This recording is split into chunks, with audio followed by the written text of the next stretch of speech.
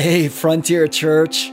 Well, we're done with our First John sermon series. 13 weeks later, tomorrow is going to be our first sermon in our new sermon series about the spiritual practices. Now, there's a million names that people use to describe the spiritual practices. Some people call them the spiritual disciplines. Some people call them vocational liturgies. That's a little bit higher language. Some people call them rhythms of renewal. Other historical churches have referred to them as a rule of life. Look, it doesn't matter to me what you call them. We're going to call them as a church we're going to call them spiritual practices. And the sermon series beginning tomorrow, we're going to call Flourishing in the Chaos. 5 spiritual practices to help you cultivate a life of responding to the Spirit rather than reacting to the chaos. It's going to be 7 weeks long, and just a heads up, tomorrow's sermon is not going to focus on any singular practice. Instead, it's going to be a gigantic information dump. It's totally going to be like drinking from a fire hydrant. We're going to explore the dilemma of living in a hyper-distracted modern world, and we will do a deep dive, an acute exploration of this problem. And my intention isn't to beat us over the head with information and statistics. My goal is to make it painstakingly clear why God is leading our church to integrate the spiritual practices into our vision. And let me phrase this really carefully. We're not changing our vision as a local church, but we are deepening our vision. We'll be rolling out new language for our values. Our values are currently gospel, community, and mission. We are deepening those values by adding one more to that list because we think that we've identified a gap in our vision. And we're going to change the language of our values just a little bit to make it more easy to memorize. So from now on, we're going to say that we're about the power, the people, the purposes, and the practices of Jesus. How's that for an alliteration? Power. For the gospel is the power of God unto salvation. People, as in the community of God's people. Purpose, as in mission is God's purpose in the world. And practice, as in the spiritual disciplines. And again, here's what we're going to say. We're about the power, the people, the purpose, and the practices of Jesus. We're going to roll that out carefully over the next 7 weeks. But for now, tonight, let's settle in for solitude right now. The Apostle Paul in the New Testament really lays the framework for the importance of the spiritual disciplines. So spend some time simply focusing on this one phrase that he writes to Timothy. He says, train yourselves for godliness. Train. Train? Like discipline? Like work hard? Like strive? Like toil? Yeah. Train yourselves for godliness.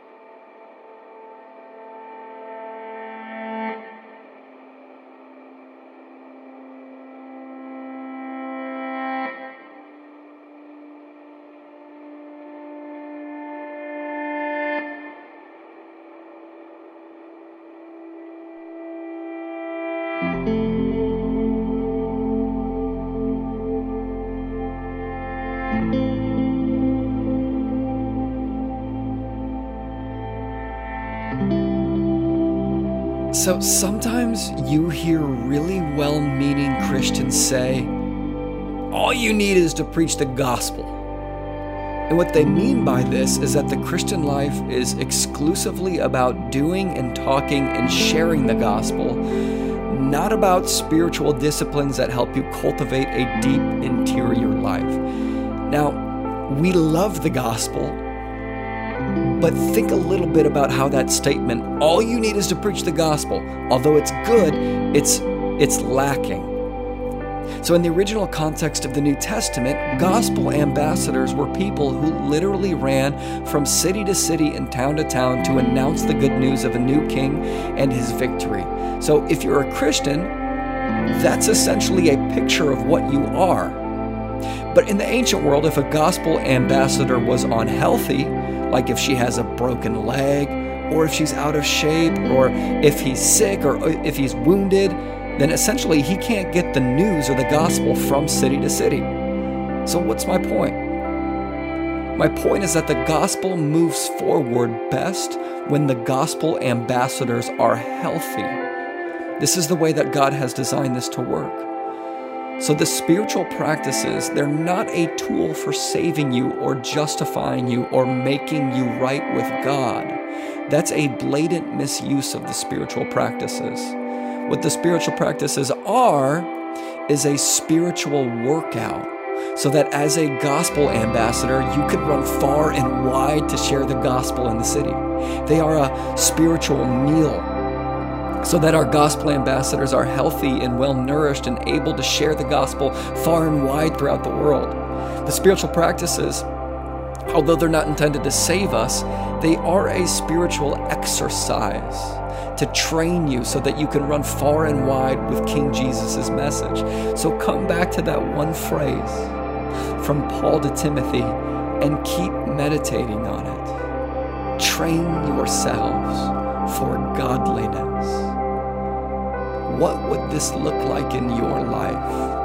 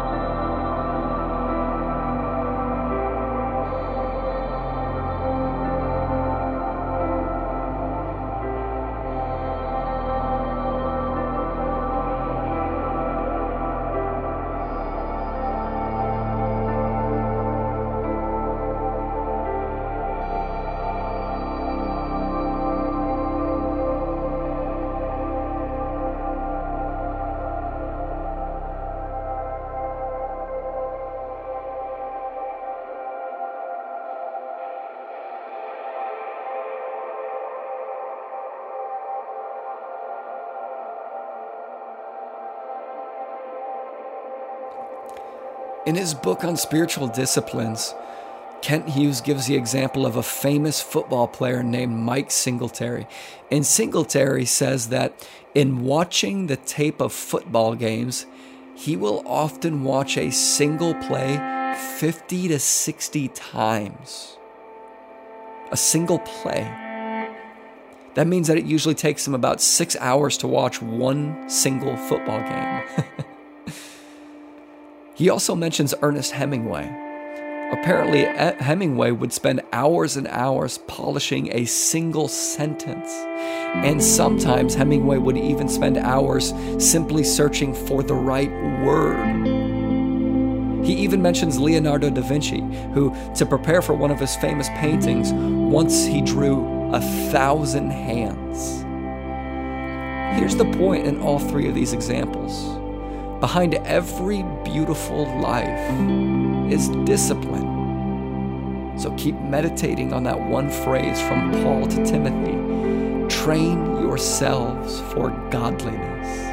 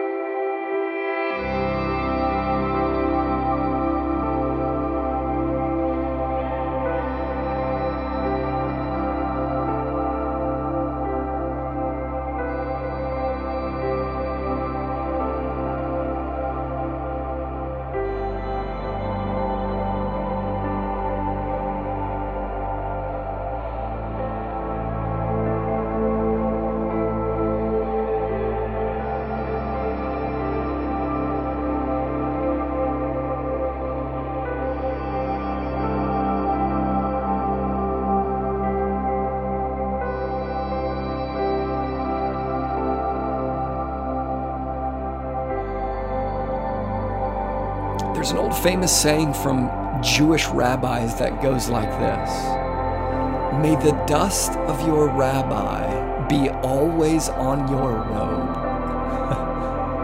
So the ideal was that you would follow your rabbi so closely, that you would imitate with him so closely, that you would have the dust of his sandals, the dust of the tread of his sandals kicked up upon your robe. That's what the spiritual disciplines are intended to do.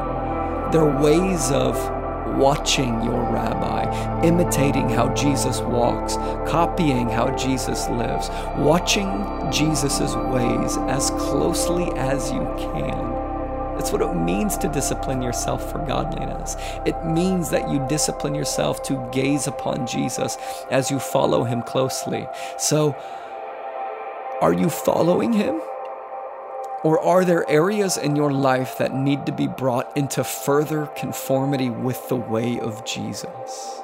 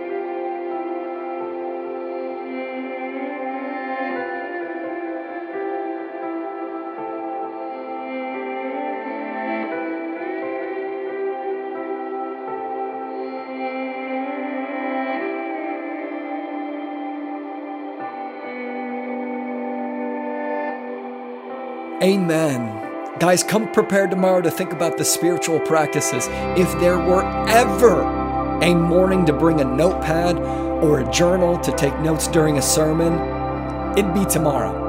We're going to lay the groundwork for the 5 spiritual practices that we're going to commit to as a local church. We're going to drink from a fire hose about thinking how different theologians have thought and conceptualized of the spiritual disciplines. And we really believe that Jesus is inviting our whole church into a way of life that is deeper, more enjoyable, and more godly than the way of life that we currently have as a church together.